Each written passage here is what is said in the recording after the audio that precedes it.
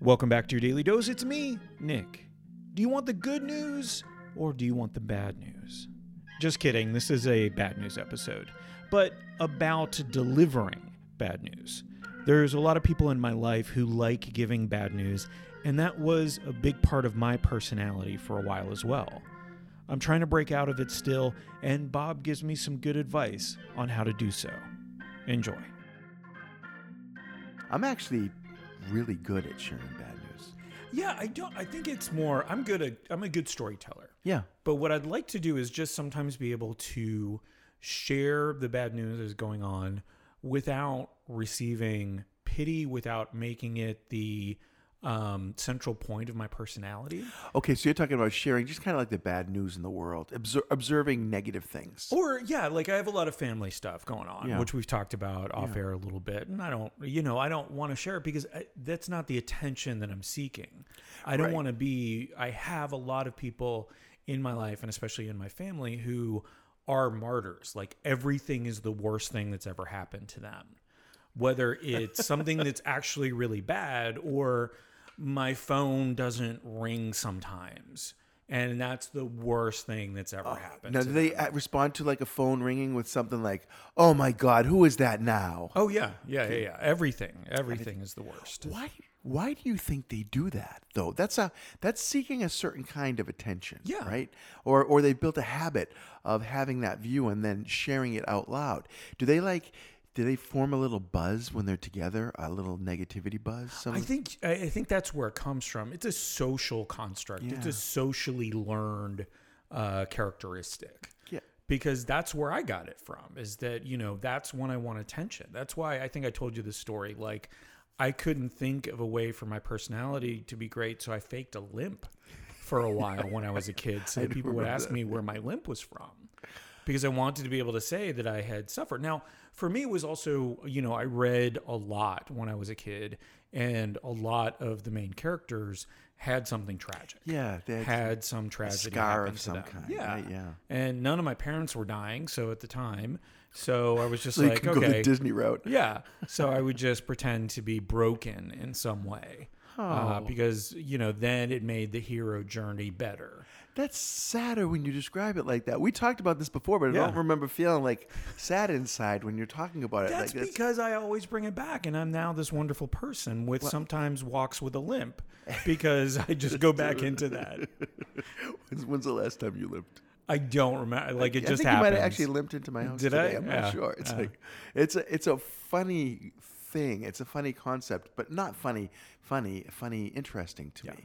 And I do believe in this whole concept of bless my sweet mistakes, right? That all the stupid stuff that we did to get where we are right now produced where we are right now. Yeah. And if you're horrible with where you are right now, I understand if you have some regrets that relate to that. But overall, all the good stuff that came from where you are right now, it came from all that stuff as well. So I feel like, I know glass is half full, glass is half empty, but I feel like those elements that lead to the stuff in our lives are all good in some way. Well, I think you also see it as a storytelling opportunity. True, because you either have a great experience or you have a great story. Yeah. And really, or a terrible experience, you might have a great story. Well, look at the stories that we told even in our show at the Fringe Festival, right? They were rife with mistakes, stress, overcoming things, but also we were the brunt of our own jokes in certain instances, and people like to hear that. Yeah. I think some of the best stories that I hear out there are about people's foibles, people's mistakes, and some lesson that comes out of them. My child Devin has become really fantastic at understanding the constructs behind storytelling. She works with Story Collider. You familiar with that game? Oh, yeah. Okay. Yeah. What she does, she teaches for Story Collider, and she coaches speakers for Story Collider, and she speaks for them. She tells stories. And I think they've surpassed me at this point. And by the way, I realize that I'm just volleying pronouns left and right here. I'm still challenged with that. And I was talking to somebody last week about the fact that with my kids, it's harder. With my kid, it's harder.